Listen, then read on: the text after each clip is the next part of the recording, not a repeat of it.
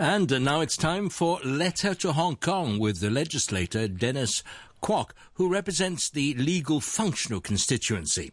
The following program is a personal view program. Dear King George V postbox, of all the letters and parcels you have received, I suspect this is the first one addressed to you. Over the years, you have served us well.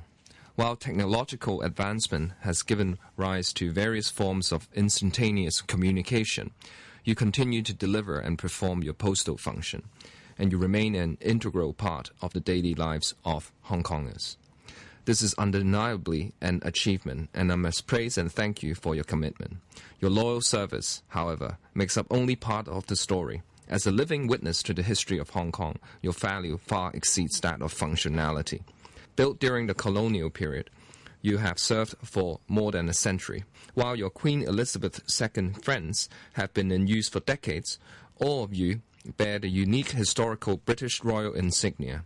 While Hong Kong is no longer a British Crown colony, the presence of these markings reflects the colonial past of the city, and they are an invaluable heritage that ought to be conserved, observed, and remembered by the public. Yet the recent decision to cover your British royal insignia effectively negates and denies your historical value, and more importantly, the history of Hong Kong. It baffles me as to why the British royal insignia on historic postboxes is denounced as inappropriate now, when it has been in use for decades. Such a decision is clearly politically motivated, and to prioritize politics at the cost of functionality and societal value is to overlook the crux of the matter. The determination of whether to conserve a postbox or even historical heritage in general ought to be based upon the criteria of functionality and societal value. Political correctness should by no means be part of such an assessment. In fact, this is precisely why historical postboxes like you were preserved even after the transfer of sovereignty over Hong Kong in 1997. These postboxes have their own practical function.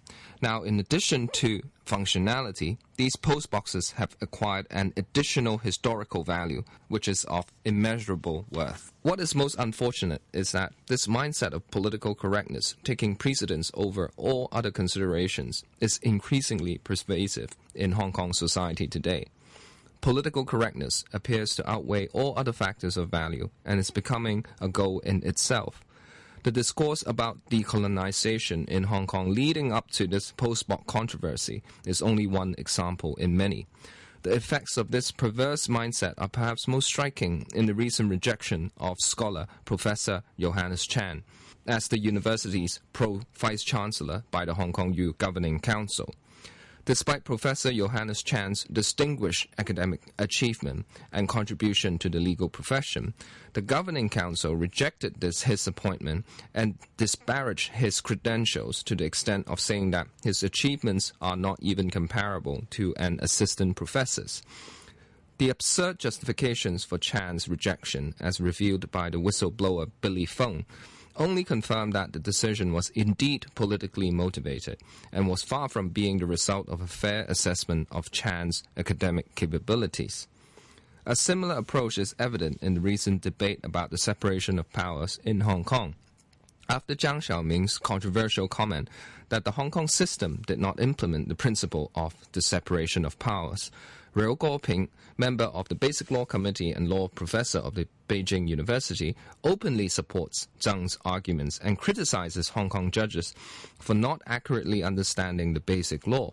Yet judicial independence is clearly provided for in the Basic Law, and while the term separation of powers never appeared in the Basic Law, it is widely perceived to be an entrenched principle which the courts in Hong Kong endorse, uphold, and follow in their judgments.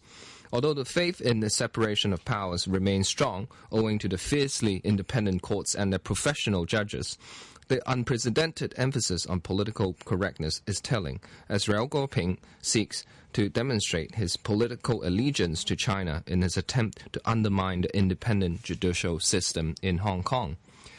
The focus on political correctness is indeed a conspicuous characteristic of modern China. But such cleansing of the people's mind at the expense of culture and societal values is also the country's greatest tragedy. This is epitomized in the Cultural Revolution, during which Mao's thought was forcibly imposed and became the operative guide to all activities in China.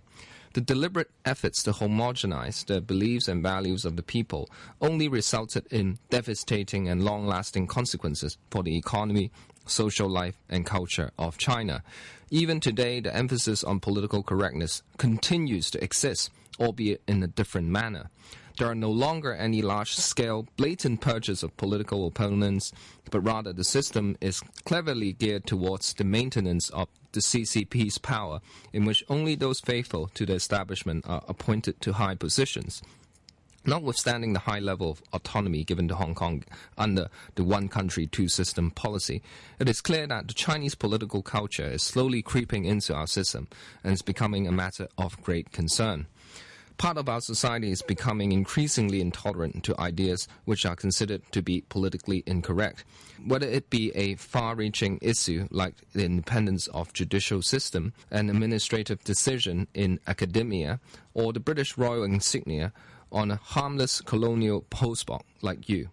The conventions and values which were once highly prized in Hong Kong appear to be readily sacrificed today for the sake of political correctness, and our colonial past is repeatedly rejected for the same reason. I believe this is a tendency that we must fight against together. Our present is built upon our history. It is important for us and the future generations to understand and embrace the history which has played so great a role in the development of our city. Let's not let history disappear in this generation. Our values must live on. Yours sincerely, Dennis Kwok.